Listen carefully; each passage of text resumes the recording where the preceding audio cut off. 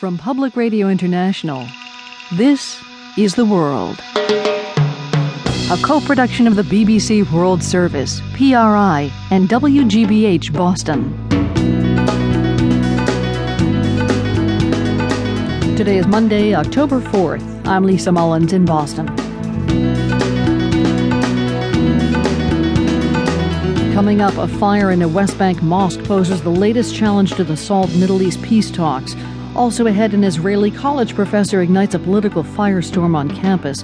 Now many teachers and students at the school are watching what they say. They feel that they need to be much more careful about how they phrase things because they don't know who's sitting in the class. They're not sure that, there are things will not be taken out of context.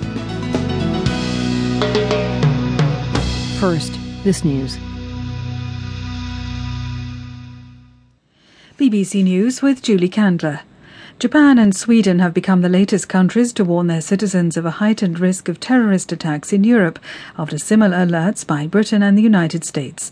The Japanese Foreign Ministry urged people to be cautious on public transport and in popular tourist spots. Nick Childs reports. There are clearly heightened intelligence concerns about possible threats in Europe, and yet no clear-cut evidence, at least publicly acknowledged, of any very specific or imminent plot. None of the countries that appear to be the main focus of interest, Britain, France and Germany, have raised their own security alerts within their borders, but then they are quite elevated anyway. A number of different strands appear to have come together. There are reports of intelligence from a German national of Afghan origin held in Afghanistan talking of a scheme for simultaneous attacks in Britain, France and Germany. There's also been reporting of possible intercepted communications from the Pakistan tribal areas, hinting of a similar plot. A Vatican official has criticised the award of this year's Nobel Prize for Medicine to the scientists whose work on a treatment for human infertility that led to the creation of test tube babies. The head of the Pontifical Academy for Life, Ignacio Carrasco de Paula, said the decision was completely out of order and disregarded the destruction of human embryos involved in such procedures. The British scientist who won the award, Robert Edwards, was a pioneer of human in vitro fertilisation, or IVF. The Greek government has promised to reduce its debt faster next year than demanded by international lenders. A draft budget presented to Parliament envisages a budget deficit of 7%. Malcolm Brabant reports from Athens. At a special cabinet meeting, the Greek Prime Minister George Papandreou said the government's intention was to get out of the tunnel as quickly as possible. That's why the budget aims to cut the deficit in 2011 to 7%, which is slightly more than the amount stipulated by the IMF and Greece's European partners. Mr. Papandreou claimed that after many years of derailment, Greece was returning to fiscal health. Football's world governing body FIFA has suspended Nigeria from international competition because of government interference in the Nigerian Football Association. The decision follows a series of events, including a ban that the Nigerian president imposed on his country's national team.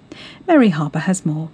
Nigerian football has been in turmoil since the World Cup, when the national team, known as the Super Eagles, was eliminated after failing to win a single match. This was humiliating for Africa's most populous nation, and as a result, Nigeria's president, Goodluck Jonathan, banned the Super Eagles from international football. This was quickly reversed after FIFA complained, but political interference continued, and FIFA says that until it stops, Nigeria will not be allowed to take part in any international games. World News from the BBC. Security officials in Pakistan say 8 Islamist militants have been killed in a missile strike by a pilotless American aircraft or drone. At least 3 are reported to have been German nationals. The officials said the men were suspected members of Al-Qaeda. Local tribesmen told the BBC that all those killed were of Middle Eastern origin. The Cuban government is reported to be considering another large-scale release of political prisoners, although there's been no official word from the Cuban government. President Castro agreed to release 52 prisoners in July after negotiations with the Roman Catholic Church. From Havana, Michael Voss reports. Human rights and dissident groups in Cuba have been asked by the Roman Catholic Church to help identify all remaining political prisoners on the island. This has raised speculation that President Raul Castro is considering freeing all the remaining prisoners once a consensus can be reached on who they are. Numbers vary from around 40 to